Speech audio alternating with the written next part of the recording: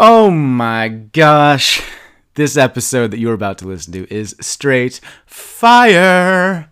It's so good. Welcome back to the Long Distance Love Bombs podcast. I am your host, Dr. Jeremy Goldberg, and today's guest is my pal, Jordan Gray, who is incredible.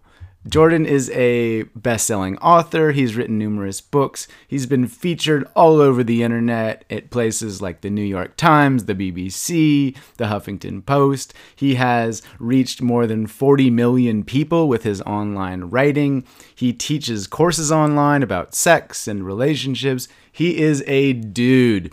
And we went to all the places that you would expect to go with a sex and relationship expert. And we went to other places. We talked about sex toys. We talked about writing. We talked about creativity. We talked about laughter and backflips and kicking toddlers and the sex life of the president. It was so good, so much fun. I'm not exaggerating that you were going to fall in love with this episode. I don't even know what else to say. Enjoy it. Have fun. And if you want to find Jordan online, you can find him at jordangrayconsulting.com. And don't forget to subscribe so that you don't miss future episodes. And if you're feeling really generous, do leave a review. So without further ado, I present a very enlightening conversation with the one and only Jordan Gray. Enjoy.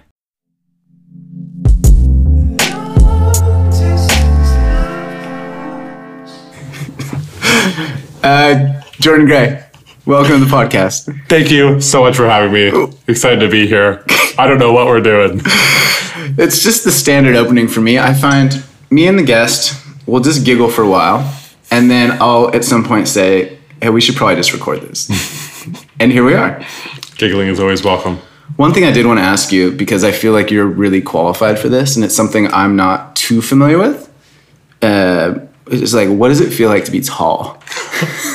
I felt like you were going there. I was like, this is going to be about my height. Because you're very tall. I'm very tall. I've never been tall. Once in a line at the bank, I was tall because I was standing at the back of the line, and there was like 4 children, and then like a Filipino couple, and then a very old woman. And I had the flash in my brain. I was like, oh my God, this is my moment. This is what it's like. This is interesting. Have you been to Thailand or Southeast Asia? Yeah, I used to live in Thailand. Okay. Yeah, and I had that moment again. Yeah, as I say, you can feel taller. It kind of was like an empowering feeling. Mm-hmm. You just feel like you look down on everybody. Just like a baseline of confidence, and it's hard not to slip into arrogance because you're like, yeah, I'm up here. Everyone has to look up. But you're sick of it, right? Like, because it's like an obvious topic of conversation for your whole life. Yeah, I mean, basically every day that I go outside of my house, someone makes a comment about how tall are you, or do you play basketball, and like non-facetiously, like they ask the same questions over and over. Yeah, so is it hard to find jeans? It's like the worst way to start a podcast. Yeah, every fucking person says the same shit.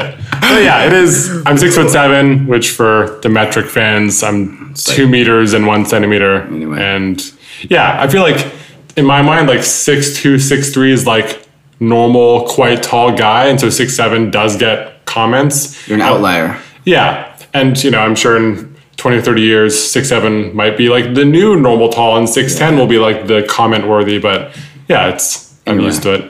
All right, so for those people that don't know you, like, what's your deal? Like, who are you? Like, why are you on the podcast? Why am I on the podcast? Yeah, what are you passionate about? Many things, and they weave in and out like a kaleidoscope of how interested in them I am at any given moment. But well, even just before we started the podcast, various topics of conversation came up, including cock rings, sex, creativity, men's work, coaching, writing, relationships. Yeah, the whole gamut. But yeah, all those things are accurate. I mean, cock rings is obviously number one in my life, and that's been a constant since I was like 5 years old. I've always been really passionate about cock rings. Hi, Mom. But may as well say hi to mine too. I'm sure she's listening. Hi, Joe's mom. Oh, hey. Just me and Jordan talking about cock rings. So yeah, my most consistent official title over the last 9 years was sex and relationship coach. Mm-hmm. And it's now, I don't know, I don't have the new one, but it now feels like it's transitioning to, either writer or just creative. Like, I So, feel like, more dynamic and less single-minded. What's it like to be a sex coach? You get the same questions about dicks over and over, or I do, with what my content speaks to. I have a lot of... Like, you have a straight face right now. Like, that wasn't even facetious. No, not a joke at all. Yeah, like, if you Google most anything to do with male sexual dysfunction, like, how do I last longer in bed, or how do I have a stronger dick, or whatever, or how do I dirty talk without feeling ridiculous, like just a lot of sex stuff. I'm on page 1 or spot 1 of a lot of search terms in Google, so I get a lot of people hitting me up in my inbox every day about their dicks. Like, I get dick pics from guys in India that are like, hey, my dick is this big, can I like strengthen it using your exercises? I'm like, you don't need to show me your dick for me to answer this fucking question. But yeah, I get similar questions about sexual performance. Would you say every day you get an email asking about somebody's penis? Yes, not all of them have photos at all. Like, that's more of a once a month thing. But yes, definitely. I get questions about people's sex lives every day in my email inbox, Facebook fan page inbox, personal. Like, no matter how inaccessible I make myself, people still find ways to send me questions about their sex lives. Yeah, so what is that like then to go to work and just talk about people's most intimate sexual experiences every day? And then, like, how did you slide into that? Is that an innuendo? It completely is. I was like, you said that with a straight face. That's impressive. How did you slide into that position How did you slide in into your that? life? Like, from behind, or just Kama Sutra style? Hey, Mom. Hey, Bob. What's it like? How did I get there? Yeah, what's it like?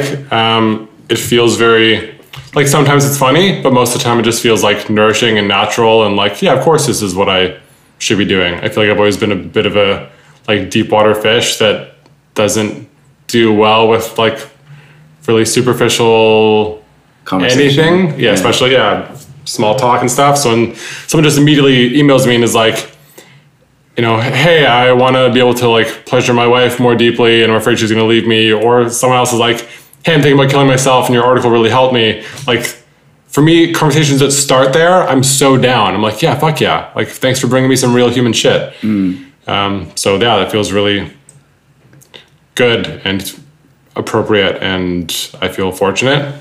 I find that too, of like when you have a real conversation day after day after day and it becomes normal, then you go out and you meet new people and they're like, oh, look, how's the sky? Look, there's water falling from the sky. Isn't that Isn't that Did crazy? you see the sports team won the thing last night? Yeah, you're just like, oh, what is happening? Is this the default? I hate it.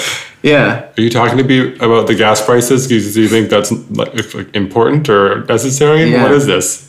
And so you get, I think it's an honor and a privilege as well for you Absolutely. to like create that space where people feel comfortable and confident to just share stuff they probably don't share with anybody else, I'd imagine. Totally. Yeah. And it definitely, and don't get me wrong, it definitely does test my patience and compassion on certain days when I'm getting my 20th email that week that's like 12 paragraphs long from someone who isn't a customer or client who just signed up to my email list, half an hour before they sent me their life story. At a certain point of, if I have just a more tiring week and I'm not managing my energy well, and I get someone else looking for energy that has never met me, I'm just like, okay, like how many freebies can I give and not be carving out the necessary energy that I want to give to my clients or friends or girlfriend or family members. So yeah, it's not just like, wow, this is always love and light, and I'm never judging people for offloading their shit on me. But yes, 90% of the time, I'm super grateful and like, the fact that they feel willing to bring me stuff that they sometimes will even explicitly say, like, I haven't even brought this to my spouse, and I'm just like looking for an outside opinion. And, if they come by it honestly and do it in a respectful way, then I'm like happy to, overly give energy in a way that isn't leveraged for my business, but just feels good in my body of like, I can give you some energy. I've been there. I understand it. And so how did you get started? Like, what was your first client like? Where you're like, okay, I'm a sex coach now? Or was it like a transition from relationship coach into sex coach? Or? Yeah, a bit of a transition. So just under 10 years ago. I guess I'm like 9.5 years in. So yeah, I've had my business, my website for the last 6 years. And for 3.5 years before that, I did this same or similar job offline. I basically did a Google search for Vancouver dating coaching companies, and I found one that was the most similar to what I wanted to do. And I basically just showed up every day for 4 months for free until I created enough value that they had extra revenue to pay me with. Like, it was like a volunteer job. They're just like, I'm going to be your next coach. And they're like, okay, 22-year-old, we'll see. And I've always had this, like, I think, helpful mix of arrogance and self-appointment. That's just like, no, I'm doing this now. I draw a line in the sand and said, I only do this forever again. I will never use a resume. This is the career path, even though I do not have any credentials or degree in anything that I teach or talk about. Just a fuck ton of self-education and life experience. I heard a line from our friend Mark Groves. Yep. He said, my results are my credentials. 100%. It's like, or my experience is my credential. And I think that's more and more people are recognizing that. I think the age of the internet and finding somebody that speaks your truth and someone that shares content that you really connect to. Yeah. It's like, it doesn't matter if you have the degree, if you have the training, if you have the coaching program, etc. And I say this as somebody with a PhD. Yeah. Like it looks great in front of my name, it sort of infers credibility. Mm-hmm. But I don't think in the world that we play in, that it's a necessity. Right. Like, is your master's in poetry? Like, yeah. No, it's just like, it's in something. It's actually an Instagram memes. Yeah, it's a new program Harvard offered. Yeah. 9 years. I create captions. Inspirational captions with a minor in hashtags. Perfect. Oh man, that's probably going to be a thing one day. We laugh, but yeah, that's like 6 years out. Yeah. Like, our friends' kids are going to be like gunning for those jobs, and we'll be like, that was a joke before. Well, I talked to a friend of mine the other day, and she said her son's like, I think 6 or 8 or so. And she said when he grows up, he wants to be a YouTuber. Mm-hmm. And that's like a really common thing amongst that generation, is like they want to be famous, kind of. That's the modern movie star. Yeah. Like 30 years ago, being, even 20 years ago, like big screen. being Will Smith, like being an Independence Day and like having like big, A-list movie roles, like a huge thing. And now that media has been democratized to this extent, where someone can just hustle for 5 years and get 10 million subscribers on YouTube and have their own little slice of fame that they created and have total creative control because they don't answer to a studio, like, no shit, that's going to be appealing. Like, good for them. That's similar to what you do, though, and I do as well. I suppose it's like in writing, total creative freedom. Yeah, not reliant upon outside people for whatever. Really, like, no boss. Absolutely. Yeah, I write exactly what I want, and I have over 1 million readers a month, and I don't have a business partner, I don't have a manager, there's no one who's like, oh, you shouldn't write about that topic, that's like a bit too taboo, and the advertisers might not like it. It's like, nope, it's all just me fucking around, and whoever likes it can stick around. So so this is like maybe a good lead into creativity, right? Sure. Because you're prolific. You write a lot. I love that word. You're so prolific.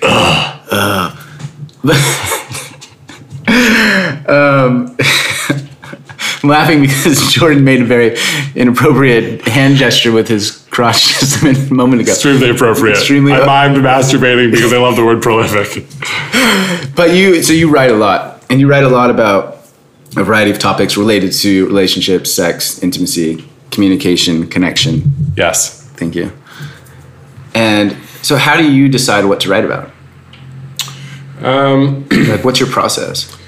I always have multiple running lists of ideas coming down the pipeline. I feel like, my sense of it is kind of what every creative person does. They have like, here's the long list, and then the medium list, and the short list, and then the thing you're actually working on. Like, there's different size buckets. Yeah. And, some ideas will live in the long list for a full year until it's like, okay, now like this idea's time has come. And I just saw the video that you shot, like the 1 or 2 minute like spoken word poem that you said to a woman and had her react in real time. Yeah. And if memory serves, your caption was like, I'd had this idea for a while, and it finally came out, and it happened. Like, to me, that like sure, some things I wake up with, and I shoot up in bed at 5 o'clock and I'm just like, oh, this thing. And I get out my laptop and I bang it out in 20 minutes and it's done. And other things, do percolate for a full year until it's like, okay, now I care more about this, or the time is right. And it's almost on like a laundry, like slow spin cycle of like, it'll pop out when it's ready. Yeah, I totally have the same process. I just searched the other day in my inbox, so I sometimes will start draft emails to myself as articles. Like that's my filing system. And I'll call the subject line article and then like the title of what I think it will be. So, and this started years ago just as a joke, kind of informally. But so it's in my inbox and I searched, you can search words. I searched article because I was looking for a specific thing that I know that I had started. And it had like, 79 results. And so I have just like 80 articles just potentially sitting there waiting to be written, that I started and got a certain amount of the way through and then discarded or sort of lost the fire. It's still a I'll draft. come back to. Yeah.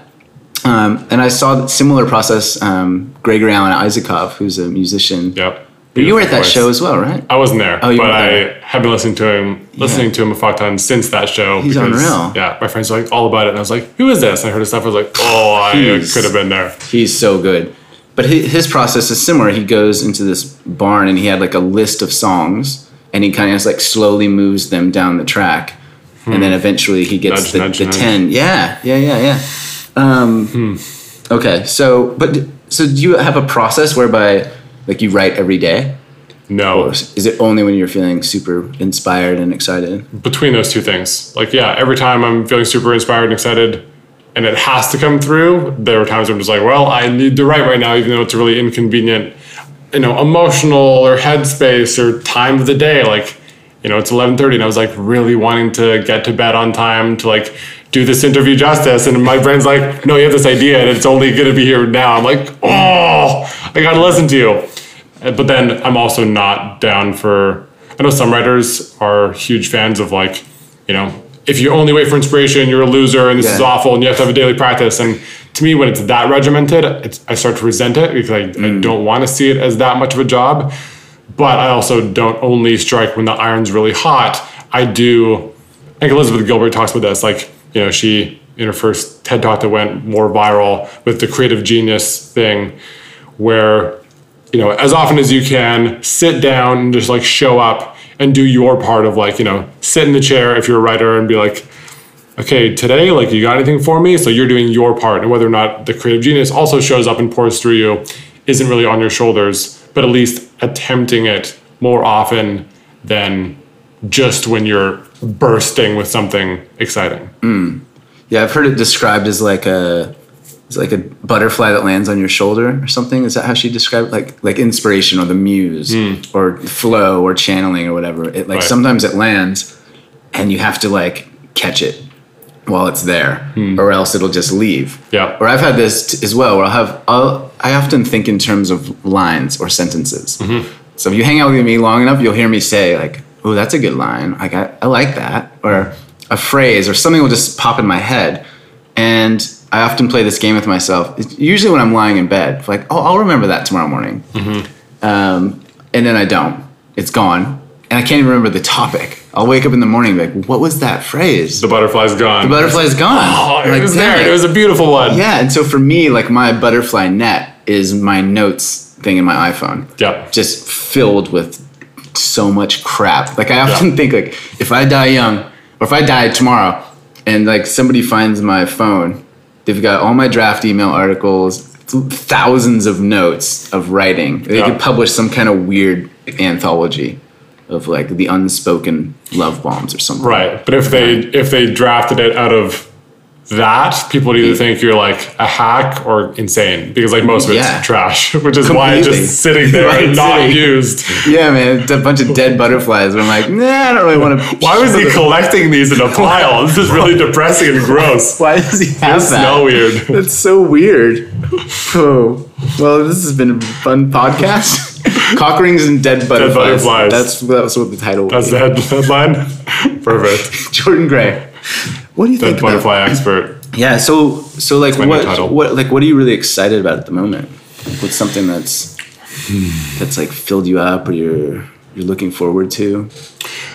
I've been really excited by the quote by Danielle Laporte, "All art involves risk." I'm not sure if it was her original quote or she took it from somewhere else and memed it, but yeah, pushing. Do you know Srinivas Rao, the writer? He kind of runs in the same circles as, like, at least in my perception, like Tim Ferriss and Ryan Holiday and Charlie Hohn, and just guys that are able to write a lot about. Yeah. And he also has a podcast called The Unmistakable Creative.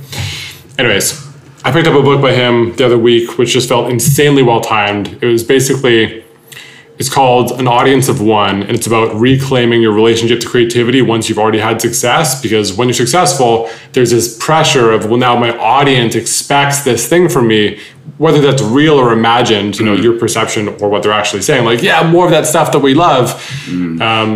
And for me, I definitely went through that phase of not pandering as much as, like, should thinking creativity of, like, oh, well, these things did the best and they want more of that. And so, I should be writing for them more than for me. And, they're right. And my heart can just, like, shut up for a while and I'll, like, deliver what's being asked of me. But after, 6 to 8 months of, like, leaning too heavily in that direction, I'm now kind of overcorrecting and flexing the muscles of, like, no, what is only fun and what registers as play and lightness for me, even if, and it never really turns out this way when you actually, like, honor your own creative impulses, but, the fear, ego says, oh, by doing this, like, half the audience is gonna go, whoa, this is, like, really weird and we want more of the old shit.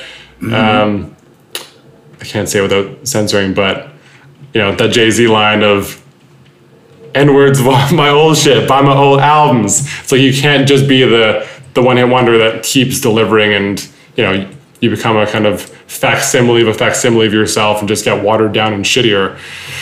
So, for me, like, leaning into creative edges where I see new layers of taboo is really exciting. And they can be as, overt and obvious as writing in, like, the kink and BDSM side of the sex content that I write about, or as, I think more nuanced or less, like, flashy or sexy as I'm doing a photo series on male physical affection, like on guys, just like guy friends being cuddly and touchy and hugging, because every time I put out an article talking about, like, how to make friends as an adult, or, what I've learned in the last 2 years of being in a men's group, I get a lot of people that are kind of on, like, the fringe of my audience, like, not my, core followers, but people that are friends with those people who, will, like, make jokes like, oh, like, are you sure you're not gay? Like, this is so crazy. Me and my friends, like, never hug. This is really weird. And I'm like, is it weird? Like, to me, that's weird that's weird for you.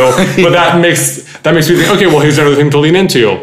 And if I get the most pushback or hate from posting a photo of myself sobbing real tears, then cool, do more of that. Like, that's immediately what my heart says. Like, if this is bothering people, then quadruple down on it, because it's rubbing up on people in the wrong way, which to me is the right way.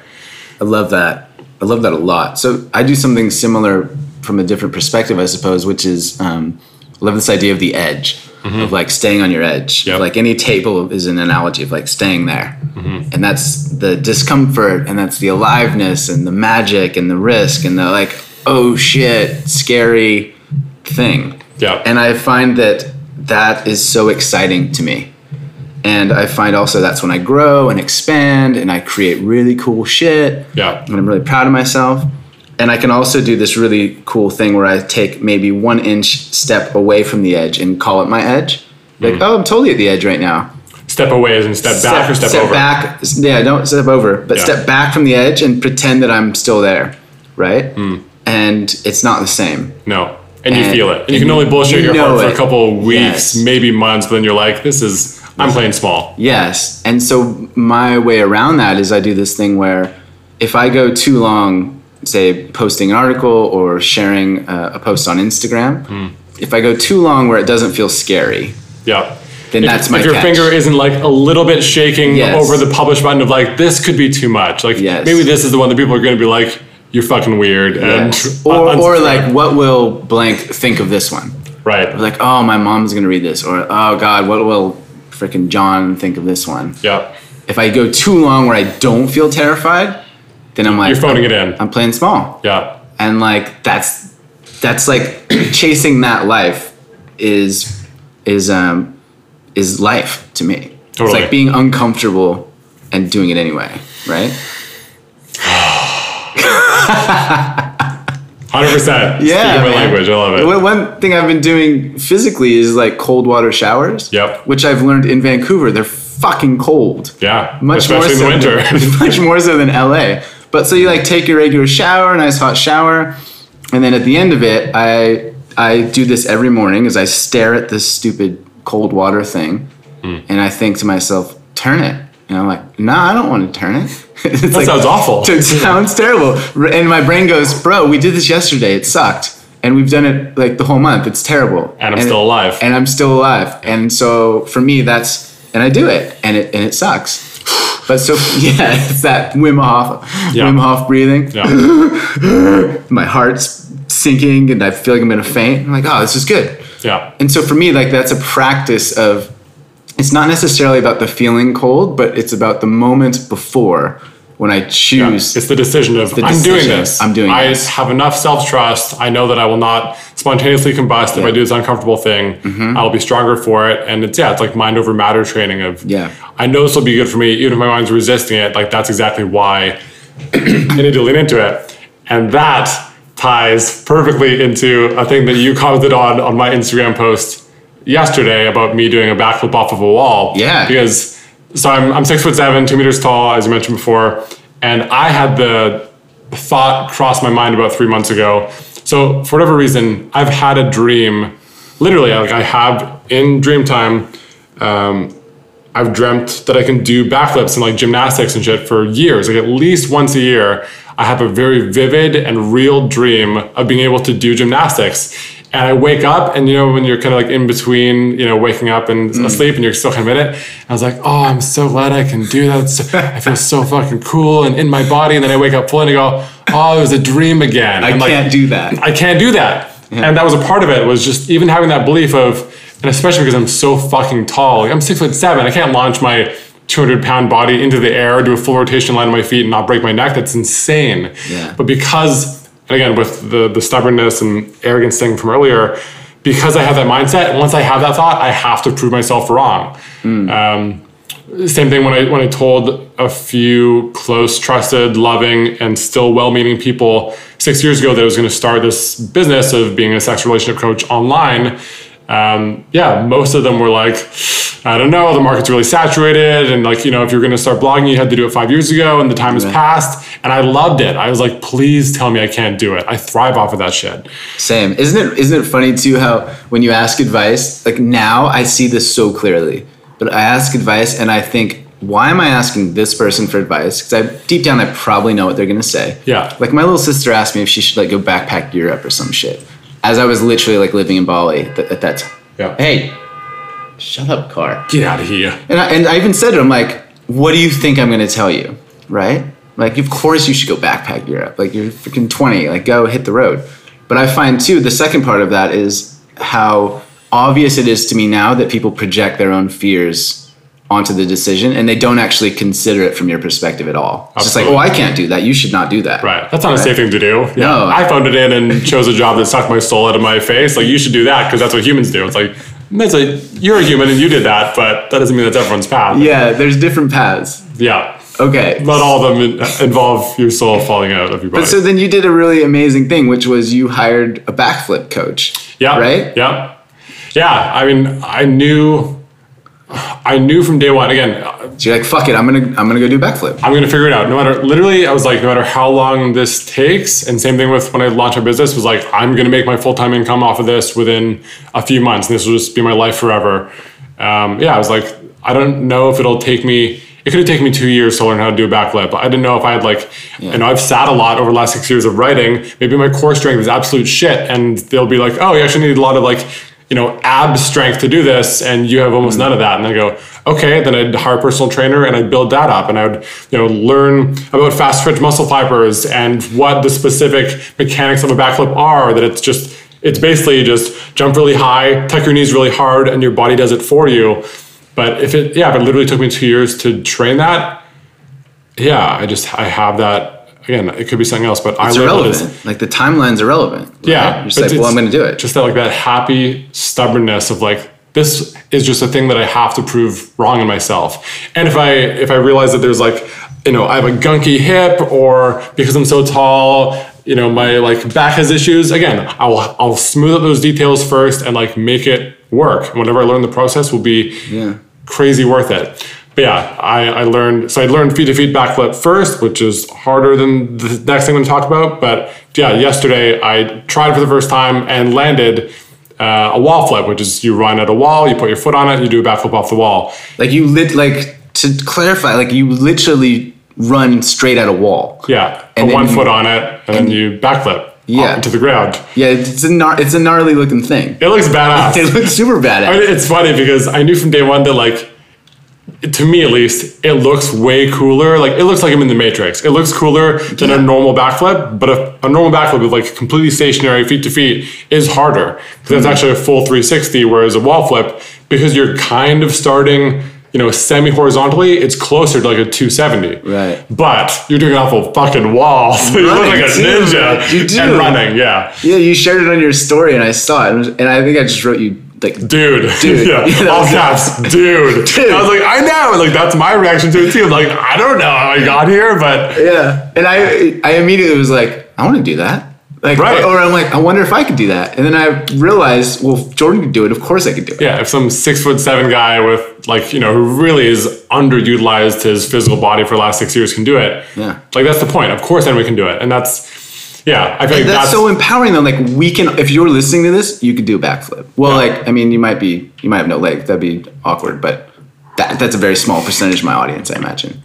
Probably. Our limitations are self-imposed is the point. Yeah. Right? Yeah. But there's a will, there's a way. That took a turn for the weird. Yeah. Sorry, I kind of ruined that moment, didn't I? That's fine. I just picture this person in a wheelchair like sitting there listening like, I can't do it. Well, oh gosh. If you put your mind to anything, you can do almost anything. Let's get it back. So, right. So one thing I like though about this, yeah. and I like this, and I use this with people too, is this idea that if you know where you're going and you know that you're going to get there, then the how is just irrelevant. Like the how doesn't matter. Yeah. Like I'm going to do Any a backflip. path is fine. It's going to take whatever, but I'm going to do a backflip. It's done. Yeah. Then the journey is just like, it can be fun and easy. You're like, well, this is just how it is. Yeah. Two things I want to say to that. One, just tying up the loose end in my mind on, so yeah, for me, like the wall flip is cold showers. Staring at that cold handle, I mean, like, oh, this is coming, and no, how's it gonna be? And then just being like, I'm fine. Like, it took me about half an hour to learn wall flip. Again, this is just yesterday morning, and without hyperbole, 28 minutes of it was me just staring at the wall, psyching myself up, and being like, oh, okay, oh, it's fucking weird. Okay, like legitimately 28 minutes where you're like, I mean, not unbrokenly. I just mean like if you take the actual number of seconds that I'm flipping out of my, let's say I did like 25 attempts. Yeah. If you took the number of seconds of all those, that only adds up to 2 minutes. Right. Whereas the majority of the time was the psych up. Mental. It's 100% mental, and that's why I love. Entrepreneurship, interrelationships, challenging your body physically. To me, it's just all the resistance is in your head. And when you realize like, I'm only in my own way, and it's the thoughts of like, what if I launch backwards and land on my head? It's like, well, that's basically an impossibility because you've done the work. You have real earned momentum to, or at least like trained skill sets that are supporting the thing that you're doing. If you want to be a poet and you don't know how to read or write and you're completely illiterate, fine. Maybe there's preliminary steps. Yeah. But again, you can work your way up to any of those things. But yeah, it's so psychological. And the second thing, what was the last thing you ended on? It was something really sharp that I wanted to... Oh man, I have no idea. I was just thinking about cock rings, really. So present. Back to cock rings. We're sitting here just wearing cock rings, by the way. So that's why it's so on our minds. Top hats. The top hats. Oh gosh, just tangent after tangent. Personal callback. Now they're imagining that. It's just for us. This is awkward. So what I was talking about was the how doesn't matter. So if you're getting to somewhere and you know that you're going to get there, then you can just enjoy the journey. Right. Yeah. What I was going to say about that was this ties in for me. So one of like the biggest, I feel like beneficial frustrations of my life is Well, that in itself is a beautiful phrase. Beneficial frustrations. Yeah, I mean, it's a good line. Is there a non-beneficial frustration? Yeah. Sure. Yeah. True. Yeah. Getting caught in your bullshit, and yeah.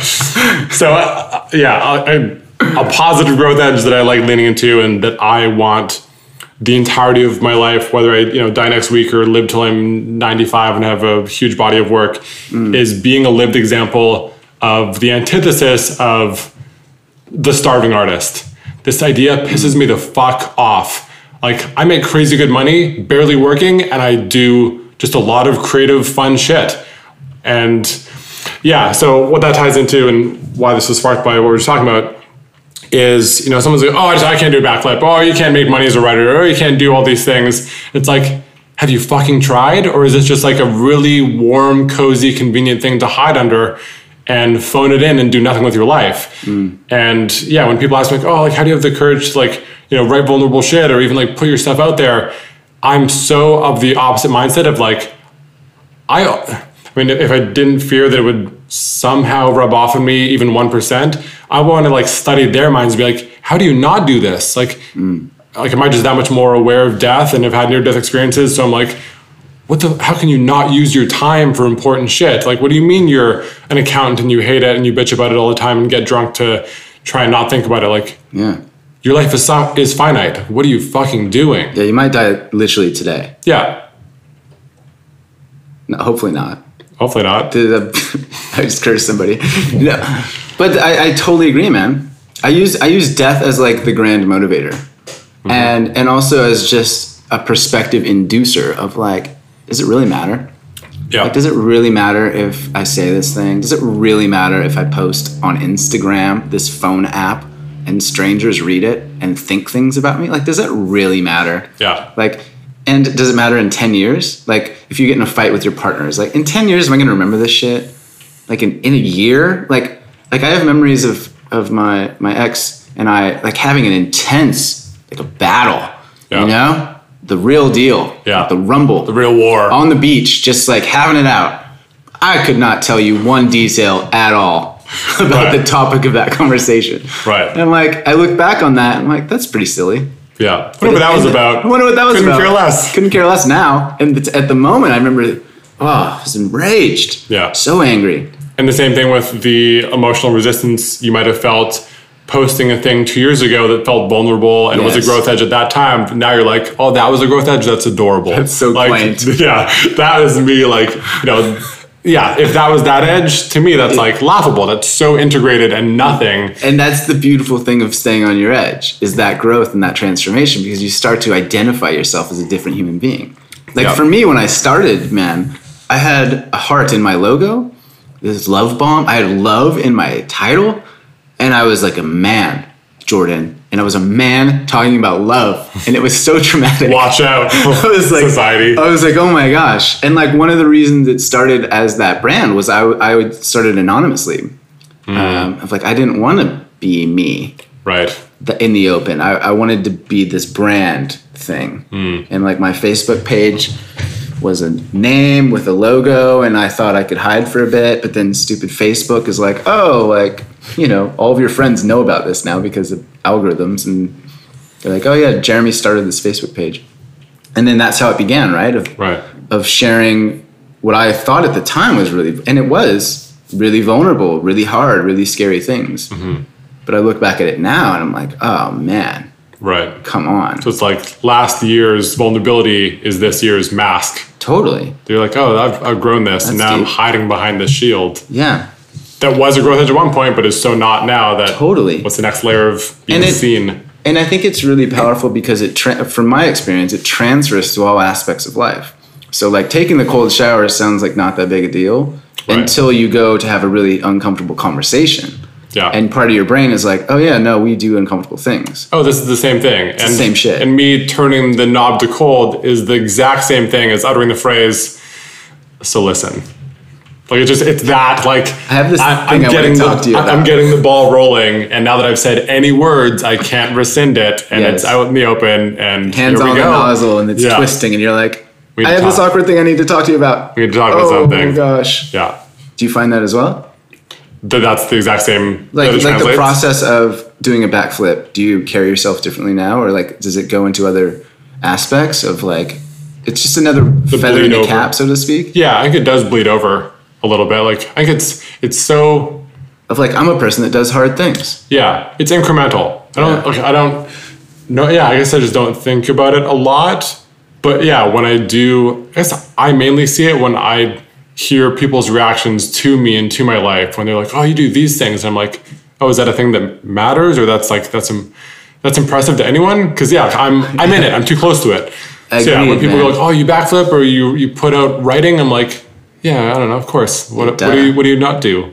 How do You not would do get it?" this as well, like messages from people saying, "Oh, that was so brave," or you Right. know, "Wow, I'm so inspired by your vulnerability." Yeah, I'm like, I'm good. I'm like, Yeah. use that and please Totally. carry the torch I and love do that. something in that in your life. But yeah, for us, it's like, I don't know, I'm just being Yeah. pretty normal. Of like, oh, that one, like that one was not nearly as hard as the other one, Yeah, but they don't actually see it from my perspective, at least, right? Of like, oh, that bit was easy. Like I've talked about that shit for years. Like Yeah. it's healed. This one was tender and new and fresh. yeah, And to an outside perspective, it might seem really, really not a big deal. right. But like each of us individually have our own big deals, right? Yeah, Like having a conversation. You deal a lot with relationships and sex. So like having those kind of conversations in an intimate relationship is, for a lot of people, a huge deal. right. Yeah, I mean, So we're coming full circle. We're back to sex now. See We're what I did back. there? We got it. Because I'm a professional podcaster now. you're killing it. You got the mind map running. He's juggling all the balls all at once. How am I going to transition back to it? Got to come So- full circle. How you gonna do this, Jerry? You got this. I got it. So how do you help people have uncomfortable conversations?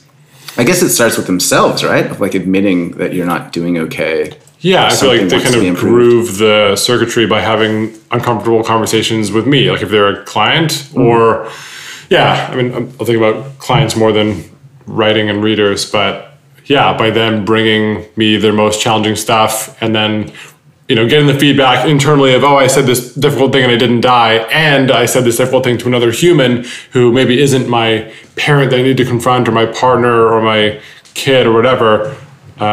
And I got the feedback of I'm still lovable and okay, and this is like fine to be received by any human, then that can kind of bleed over in their own confidence boosting, which, confidence only comes from basically results, which is overcoming obstacles. You find a thing that's kind of difficult, you do it, you get the feedback of not dying, and your mind goes, okay, I can be 1% bigger and that's safe. And you just do that over and over, and not doing that, comfort zones aren't static. They shrink around you and will suffocate you unless you're actively pushing into them and proving that smallness wrong. I like that. I heard a podcast the other day suggesting similar ideas.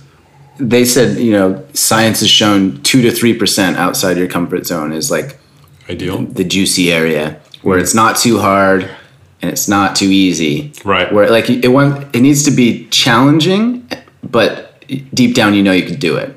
Right. Right. This It's like- it's attainable. It's attainable. Not, I haven't worked out in 2 years, but I'm going to try and deadlift 600 pounds and absolutely fuck Yeah. up my back irreparably. I'm gonna climb to the top of the building and stand on the ledge and do a backflip for the first time. Yeah. Right. It'll be glorious. But so I think from the relationship context that we were just discussing, like I often find having people do like little challenges or experiments, like do a week every single day and put yourself in an uncomfortable position. Or Right.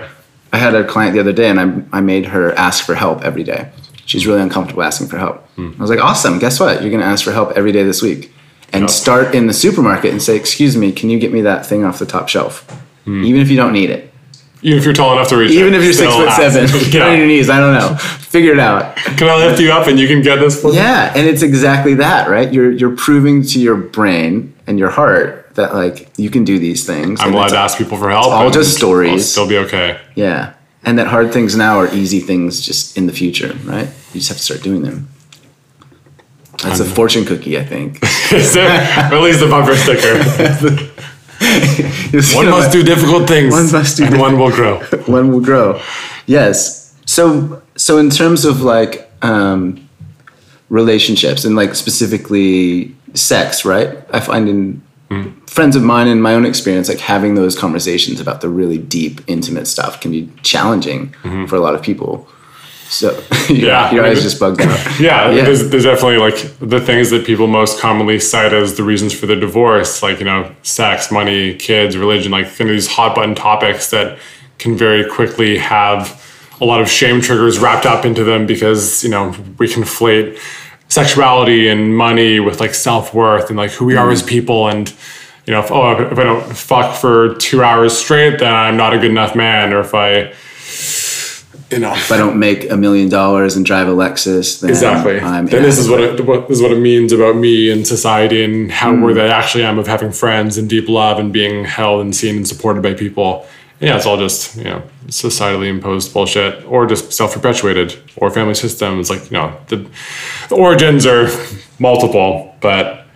The origins are multiple, but the story is all the same. It's just like some false belief appearing real, right? Yeah. I love the quote, the more personal, the more universal. Like, the more we think, like, this thing is only our thing. Like, oh, this is just me. And so I have to keep it a secret because it's like this dirty, broken, fucked up part of me. Like, that's the surest fire sign that that's just like a consistent part of the human experience. And we're tapping into something very, the majority of the 7.5 billion people are also like, I'm also afraid that my spouse is going to leave me sometimes, even though we have a safe, loving relationship. Or just at a basic level, like, I'm also afraid. Yeah. Like, we have these core emotions. In general. I fear. Yeah. I anxiety very well. I fear that the money will just go away, or that they will cheat, or that, I just find sex stressful. These things that are like very universal human experiences. Yes. But yeah, you've probably heard the whole like loneliness epidemic thing. That loneliness is like reaching epidemic proportions, and it's now on par with smoking 15 cigarettes a day and is more of a health risk than obesity. And I think that this is a huge function of, we live in these mega cities, like the majority of people now in North America, at least, live in cities of millions of people. And so we're surrounded by humans, but we have such little depth of connection that I think that loneliness, I see it as like purely a function of we all intimately know our own, ruminative inner dialogue. And when you don't have even a single close friend that you have real fucking conversations with that basically result in you both going, oh, we're both crazy, which means everyone's crazy, which means I'm not the fucked up crazy one who has these like darker, weird thoughts, but that these are just neurotic things that brains spew out. Like, having anyone be a mirror to you just reminds you of your humanness and how universal all these things really are. Totally agree. And I think also there's this perception that being vulnerable will push people away. Right. And in actuality, it's the total opposite. The exact opposite. It's the exact opposite. And we can even see that in other people. But again, it's like the kind of the specialness of isolation and of, spiraling into our own minds is we go, oh yeah, well, when someone else stands up on a stage and says something beautifully, courageously vulnerable and real about their past, you go, wow, what a fucking warrior that person is. But I can't do that because when I say it, I'm the one who will get rejected because we're rejecting ourselves. Yeah. Like, I can't say it as good as he says it. Right. Or just my truth isn't even like, it's not acceptable. Even if I'm not as eloquent or well-spoken or whatever, it's just my pain is extra, or my stuff is like, it's inherently unlovable. Whereas I can love other people for the same stuff, but mine's different. Mine's special. So that's just so wild. Just how humans are just we're the weirdest. Yeah, we're all the weirdest. Just these like anxious little squirrels. Like we're all like the exact same kinds of weird, just in different ways. Yeah, like we all have our quirks, we all have our inadequacies, we all have our fears. Like you are a relationship coach, but I imagine that you have relationship stuff that comes up. Absolutely, partner, 100%. Sex stuff that comes up. So we like even the teachers, the people that you look up to, have their own shit. Yeah, because they're still humans. Like people are surprised sometimes because I often write like inspiring and encouraging shit. Right. And then I'll say like, oh yeah, I had a bad day, and they're like, you have bad days? You have bad days? You get upset? Like I'm like, whoa, I need to write some more angry shit. Like, yeah. Have I been like undershowing myself? Do I need to like rehumanize myself every now and then? Because like Dalai Lama has bad days, Tony Robbins has bad days, like Warren Buffett, like all humans are humans. Yeah. I was on a panel once and I referenced the desire to kick a toddler that was crying in the airport and got very quiet, as you can imagine.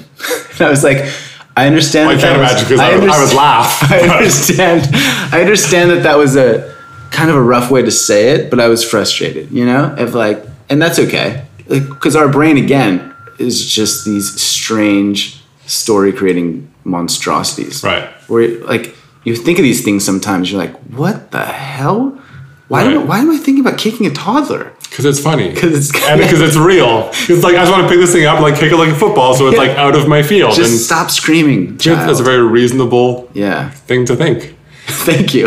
It is. I mean, again, it's that kind of stuff where it's we're standing in front of SkyTrain or the Tube or some transport thing and we think, I'm in front of this thing. What if I just jump in? Or what if the guy behind me pushes me in? Or you're driving down the road and you think, if I just steer a little bit to the left, I can have a head-on collision in 2 seconds.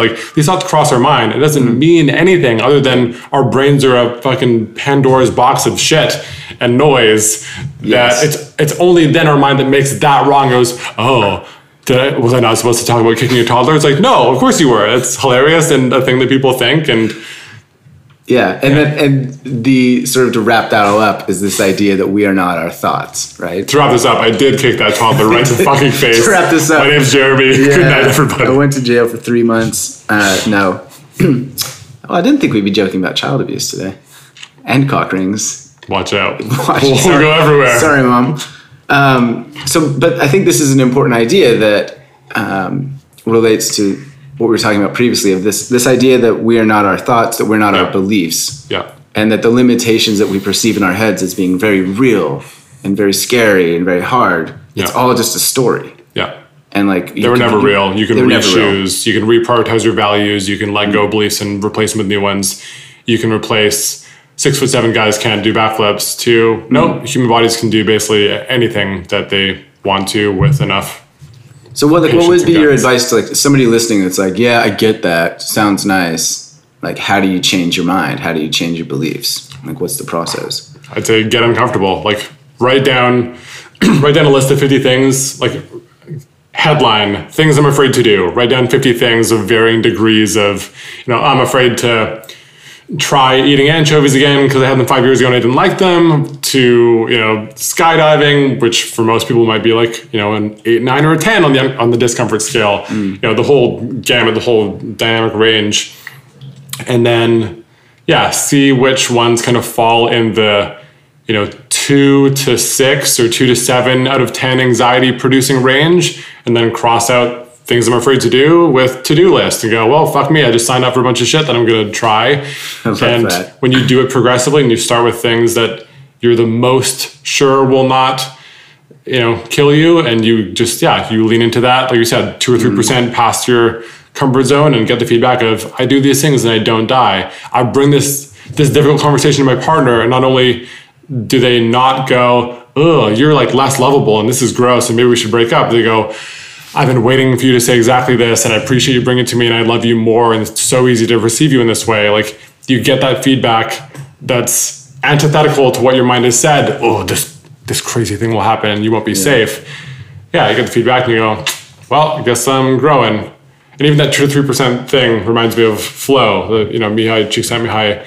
It's that Venn diagram overlap of when we're understimulated, we're bored. If we're overstimulated, it's anxiety producing too much. But what is that overlap of right here is where I'm fully engaged because it's just past what I'm capable of doing, but it's not, you're new to tennis and you're playing Andre Agassi, but you're playing someone who's a year better than you, and you have to be sharp to keep up. Yeah, exactly. I love this idea too of getting intentional with how you live your days. So for example, if you want to be less fearful, then I would say focus more on bravery.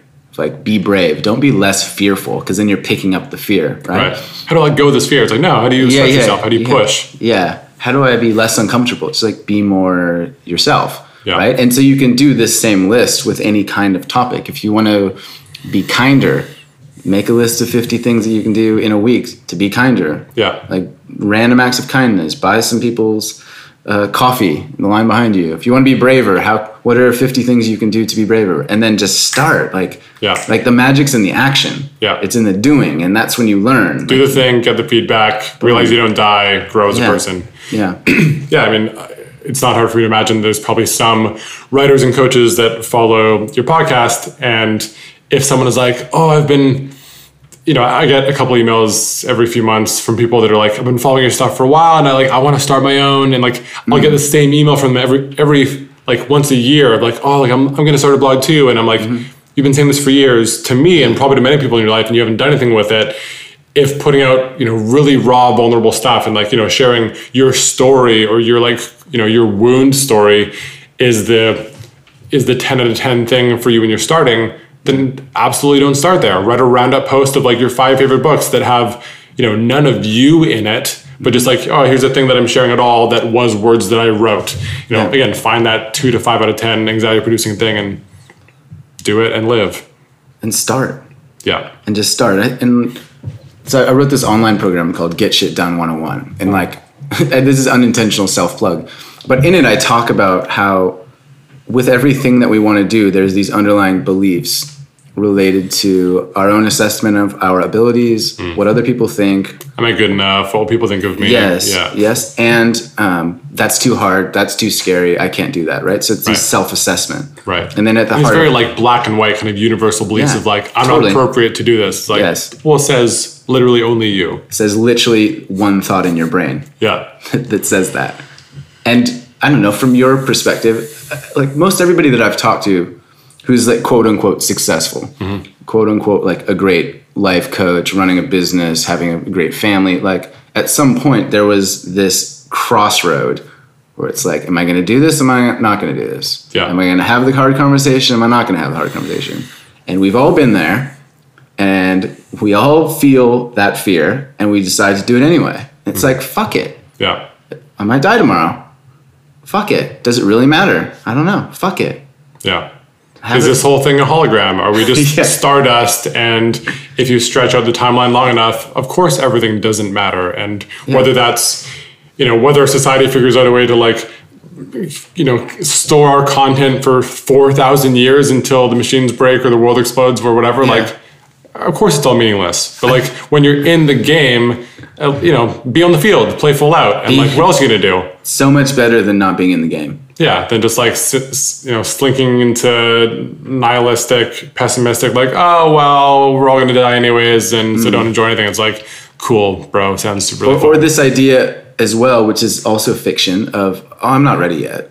Right. I need to take one more online course. I need one more certification. Read one more book. Have one more certification. Yeah. One more conversation. I'll hire the expert. It's like that's a form of perfectionism or procrastination, which is fear. Only fear. Yeah. Fucking fear. Yeah. What do you have to say about fear?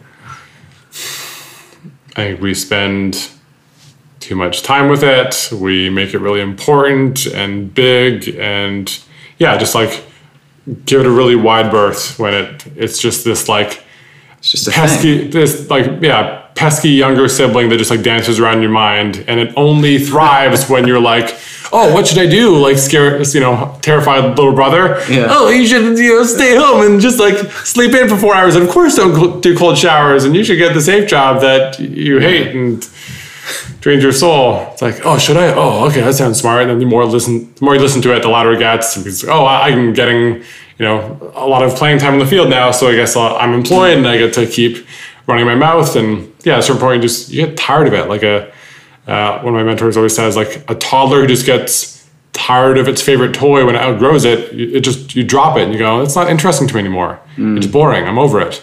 Yeah. And there has to be that real let go, shit or get off the pot moment of like, it's not fun being held back by my bullshit, and I'm not serving me and my heart. I'm not serving the world by playing small and being misaligned. Like, absolutely no one is winning by me bullshitting myself for another day.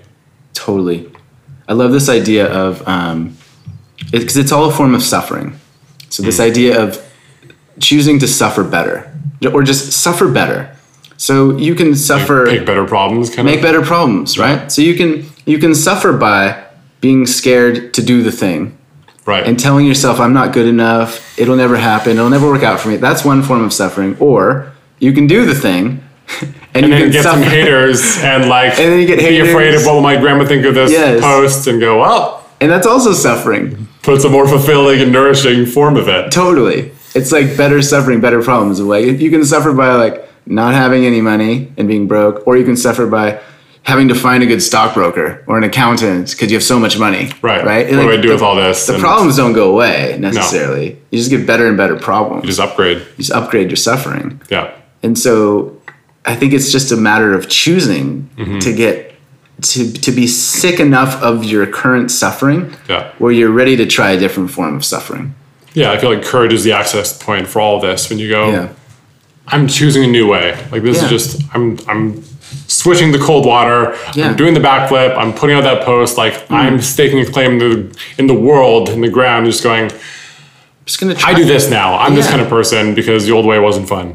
Totally. And like the scientist in me loves this idea of experimentation and collecting data.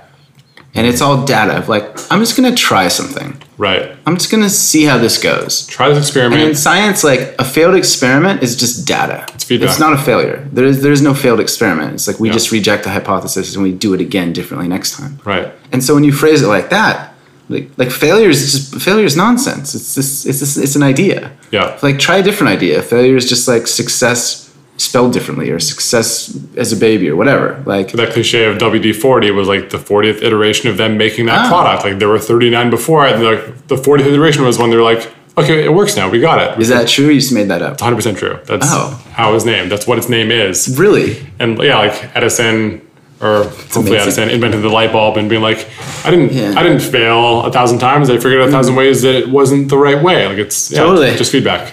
Yeah. So if you're listening right now, try some shit. Try 39 iterations of WD-40 and Yeah. then make the new WD-40. Every time Profit. you hear a squeaky screen door, think, I could do that too. In at least 40 tries, I could figure out how to make that not But squeak. it's so true, man. I talk to people all the time, and there's this fear, these limiting beliefs. What will they think? What will they say? I can never do that. And from an outside perspective, who's seen this so many times, just like this is a bullshit, nonsensical story Yeah, that it's you're not telling fun. yourself. Is it serving you? Is your life thriving by hiding behind this wall, like- or are you miserable? Like this is the first time I've heard you tell that story, and I hate this story, and I'm sick of it, and I don't Right. want to talk about it anymore. Because it's the same story that everyone else has been saying, Yeah. and you're better than this. Yeah. And I believe in a higher ideal for your life than you Totally. hiding behind bullshit. This is a plagiarized story that everybody tells. Right. You're like, Who'd oh, you this steal is- this from? Yeah, Most exactly. people. That's who. Literally everybody. Yeah. Like, oh, you're scared? That's unique. Can That's we, can we cute. not talk about that? Yeah. All right. Yeah. What's after that? This reminds me of one of the sections in Way of the Superior Man by David Data, where he says, live as if your father was dead. And the core concept is like, love your father, honor your family system.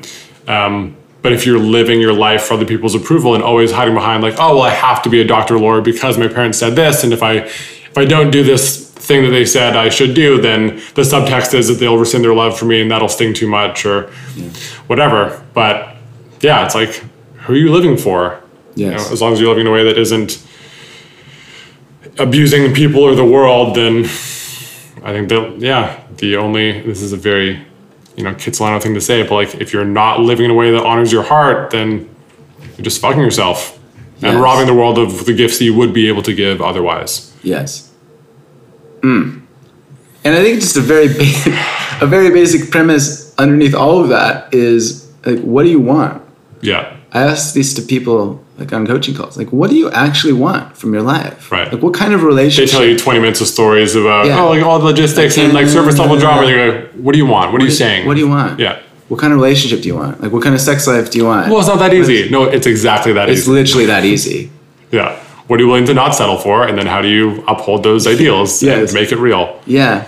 We try to overcomplicate our experience. Yeah. Our ego always wants a job. And it's like, that's yeah, but a- I need all these like good black one. and white yes or no questions. Like, oh, but do I do this path, this career? Do you like either one of those things? Well, no, but which one do I choose? Well, neither, but it sounds like your mind's really busy. So Yeah. maybe you need to like, Yeah. What does your heart want to do? Right. Yeah. It's that cliche woo-woo stuff that I resisted for a really long time. Yeah. But I've been trying to learn woo-woo.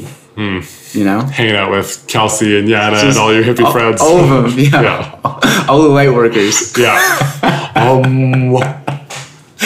Can we just sync up our auras first before we start this podcast? I need to smudge my I just love your energy. top hat. What have we not talked about? Whew. Is there anything that you're excited about at the moment? Is there anything that you're angry about at the moment?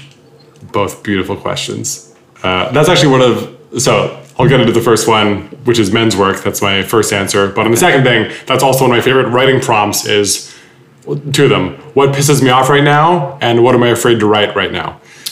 Those two things. Yeah, like just... What am I afraid to write right now? It's like fear and anger. For me, there's a lot of growth edge material in those things. Of like, what pisses me off? How magazines, call cellulite and wrinkles on women's bodies like, love your flaws, love your imperfections. Like, why are we even calling that shit? They're like, there's energy here. Cool, follow that. Yeah. Or what are you afraid to write? Oh, well, I haven't really done a deep dive post about my suicide attempts when I was younger, and that would be healing, so I'll do that thing. Yes. Which that reminds me of this quote by Gay and Katie Hendricks. If there's something that you can't say into a microphone in front of 20,000 people, it still has power over you. I remember reading that when I was young and just being like, of course writing is therapeutic. Like, that's it for me. Putting out some real shit and letting people go, especially people that don't have close confidants, or those people that, report loneliness and have it as a health risk, even if they live in a city of millions of people. I think that even being able to read, a poem or an article or a book or someone's magnum opus, that they get to read their own thoughts in someone else's words and they go, it's not just me.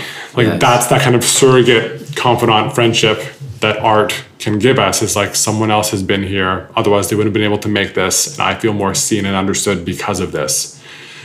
Real art. Real shit. Courageous, bleeding out on the page, like you're in it. You're not just phoning it in and writing pretty words. Yes. And so just going back to your prompt idea, it's this idea of turning like pain into passion or pain into purpose, whatever. Absolutely. Whatever. Yeah. So I've done that similarly of like, what am I really sad about at the moment, right? Or like, what's breaking my heart about the world?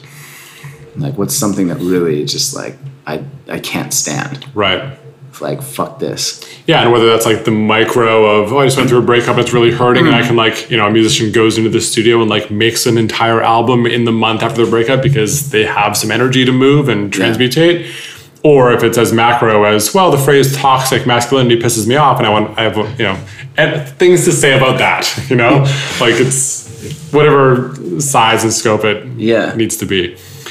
Circling back to men's work, when you ask me what you're excited about right now. Yeah, so I've been in a weekly men's group for the last 3 years, and just under 3 years. And for me, it's one of the most potent antidotes to, one of the most durable solutions to the like loneliness epidemic or sense of disconnection or isolation or like lone wolfness that a lot of people, but I think sometimes especially men, because I feel like friendships can be more stigmatized or hard to come by with depth for guys and women. I think that it's one of the best solutions for that, where there's basically 14 of us and we meet up, the same people meet up every week for several years, and we just talk about absolutely everything, and we come to know each other and like have each other's backs in a really beautiful and genuine way. And just knowing that 52 times a year I will sit in a room of people that know me and understand me, and if there's something really pressing on my mind, I can bring it to them and either just air it and get it out there, or get feedback and get challenged by people that I know, want the best for me. Like, what potent and simple medicine it is to just be with people and talk about real shit. Yeah. And so why does that excite you at the moment? Because I hear, so the men's group community that I'm a part of and a few others that also have like a larger presence, they're all taking off very organically. And so what excites me the most about it is when I talk to, people that I don't consider in my generation, but like, my uncles, my grandfathers, they, 9 times out of 10, when I get them in a one-on-one, more honest conversation, they will readily admit that, they feel envious about it, or like, I wish that I'd had this when I was your age. I see the value of it. I've even considered joining one myself. It's such a needed thing. And so I'm excited by how much it is taking off. Multiple brands and companies and iterations of it, whether it's in person or online, as things take off, I like that this conversation is happening and that the integration is coming. And whether that's, it's progressively becoming more and more destigmatized for guys to be in a mastermind or to be in a men's group or to just have friendships in general that are more than just, drinking, getting shit-faced and watching sports, which you can absolutely experience bonding from that. But, hopefully you're also talking about real stuff, and there's the mutual understanding of, if either one of us, as we're getting shit-faced and watching a football game, have the room and space to talk about a thing that's like bothering us in our relationship to our career or in our marriage, like if there's room for that, amazing, cool. You don't need a men's group, you're probably fine. You have good friends, but I think it still is the exception, worldwide. The default is still superficiality and not feeling comfortable in the spaciousness to talk about realer shit. Yeah, I totally agree. And I'm really inspired by, just in the last few years, of like this feeling that men's groups or vulnerability amongst men or emotional expression of the masculine, all of this, it's like becoming more and more a thing. Absolutely. And I feel like there's really some significant momentum around this now, and it's not going to go away, certainly, and it's only going to grow.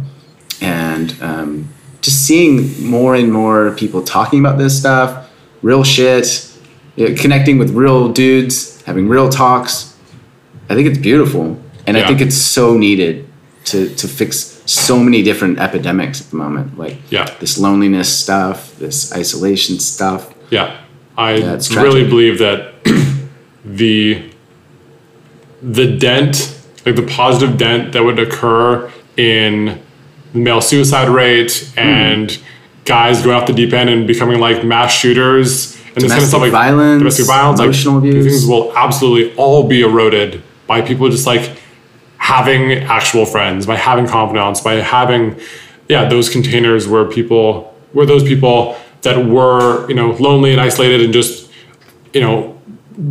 by a very understandable nature of the structure of their life just progressively went spiraled into their own mind by having those thoughts and realities checked by someone just being like, hey man, are you okay? Like those tiny interventions of someone just giving a shit about you and being somewhat curious about your inner world. I think that stuff can just... And like really being seen. Exactly. And like really being heard. Yeah. There's nothing like it. I'm always ranting about this idea. Like we don't know what another person's experience is at any given moment. Like the cashier at the grocery store, the guy that cuts you off, the stranger walking down the street, like we have no fucking idea. Yeah. And as a society, we're so good at pretending that everything's fine, everything's good. Oh yeah, everything's fine. But in reality, like really being seen and really being heard, or really connecting with the human in a very innocent way, seemingly like, hey, are you okay? Or hey, like you look really beautiful today. Or hey, like what's really going on? You seem quiet. Yeah. All of these things that are so easy to do, like literally one sentence can literally save a life. 100%. Yeah. Yeah. Change the trajectory of not only someone's day and someone's mood, but like, their mass perception of the world that they live in. Totally. Like, the world isn't entirely cold and heartless and everyone's out for themselves and it's all dog eat dog. And, because I have my unique blend of childhood trauma, I have these global beliefs about how the world is. And if someone comes in and is like, a sliver of doubt in that mindset by just their beingness, that can really fuck you up in a positive way of like, oh, like how wrong could I be? And then if that sliver of doubt, wedged into their mind makes them, if that's 0.1%, then they then have 5% openness to the next positive interaction. Like that can reverse the trend of spiraling into your own mind and, upward spiral into trusting people. And I'm allowed to ask for help, even if that's as simple as, oh, do you mind if I cut ahead of you? I'm in a rush. Or can you reach this thing on the top shelf? Or hey, can we have a tough conversation? Yeah, again, that courage being the access point. Like there has to be some willingness from the individual who's in their own experience, but we can only do so much of our own work. We're a social species. We need others to survive and thrive. And we all need that kind of high quality mirroring and validation that we all to some extent didn't get in childhood because no parent is flawless, and even if they kind of were, we'll still find a way to project our shit and like make them wrong 1%. Yeah. Everyone's got healing to do, and that's what excites me about men's groups, women's groups, just like, real containers like that where people just are seen by each other. Totally. Just the self-development space as a whole is really exciting because it means people are trying to be better. Yeah. Create a better world. Doing be kinder. Doing the work. Showing up. And that to me is just so empowering. Yeah. And so there's that much of a market need that people are like seeking this stuff out. Like we're great. We're going in a good direction if this stuff's happening. Yeah, and we lose sight of that as well. Going back to this idea of perspective and timelines of like, 100 years ago, a generation ago, 30 years ago, the world was a vastly different place. Yeah. In a negative way. Yeah. Segregation and all of the things that have happened just in the last decade in terms of gay rights and less than 100 years ago, women were still literal property. I mean, they kind of still are in some countries today, but like really as like the North American default, like you were owned. Like you of course you couldn't have your own bank account or vote. Like 100 years. That's not a crazy long time. That's like nothing. It's nothing. Yeah. Or that like in America, black people couldn't use the same drinking fountain as white people. Like this was not that long ago. Right. And so I love this idea of just trajectory instead of results. So like, we might have a few incidents here and there, or the events of the last couple months might be this or that. But like, you look at trajectory, long-term projections of where we're moving towards, like it's a very hopeful space. Yeah. And when people are too doomsday-ish or pessimistic about trajectory or like current state, I'm like, my immediate assumption is you watch a lot of news and you're not in the world that much, because by so many massive, significant metrics, we're like in the best point of human history we've ever been in terms of like health markers and life expectancy and so many of these, like, the highest percentage of humanity of all human history lives on the very tip of Maslow's hierarchy of needs, living in self-actualization because we so have food and shelter and these things that are like, these baseline things that our wartime parents were stressed the fuck out about 100 years ago, that are just so not a part of our daily realities. Like, we're not living through the potato famine and like, unless you're friends with a farmer, you're certain to die. Like, that's not a reality at all. Yeah. And so, and that's not to say that there are not significant institutional issues regarding a bunch of big stuff. Yeah, racism, sexism, body autonomy, justice, education, etc. Yeah. Like, there's still a lot of fucked up shit out there. Absolutely. And there's still a lot always work to do. There's work to do. Forever. Yes. And we're doing it. And we need more people doing it as well. Yeah. Which is another reason to start your fucking website, quit your job, start your blog. Yeah. Join your group, start the community thing that you want to do. Because there's a tremendous amount of stuff that needs to happen. And the quicker that we can get to it, the better off we're all going to be. Yeah. Someone messaged me on my way here today on Instagram. I posted about, talking about men's groups and how invaluable it had been for me, and just, I really love it. And they're like, I've wanted to, we have a woman in another province. It's like, I've wanted to start a women's group for a while, but I feel like where I live, like, people just like don't go out to things at all, and it's really hard to get people out. And I was like, okay, like, cool story. And people prioritize things that are actually valuable. If your heart is really in this and you do want this, no one's coming to save you. You have to start it. Like, I'm in a men's group community of over 200 people. There's a related, a correlated women's group community that's like 70 or 80 people, and both of them are growing. And if all these people can come out week over week for years on end, like, people are people. And I don't care if you live in Toronto or LA or Bangkok, like, if you start a thing and your heart's in it and you build actual momentum, you can be that pillar that you're looking for and just create it. Like, it's always, I'm such a fan of personal responsibility and being like, what torch can you carry? And like, stop blaming your city. Stop saying, oh, people just aren't friendly here. People don't make friends. Like, no, whatever you tell yourself, you'll make true. So don't tell yourself unhelpful shit every day. Yeah. That. I often think of like, I want to write the articles I want to read. I want to write the Instagram post that I need to read right now. Yeah. But the same is true of any sort of scalable thing. Of like, if you have a group that you would love to see in your city and it's not there, then guess what? Like, guess what? You got a new job. You're doing it now. Yeah, guess what? You have an invitation to do.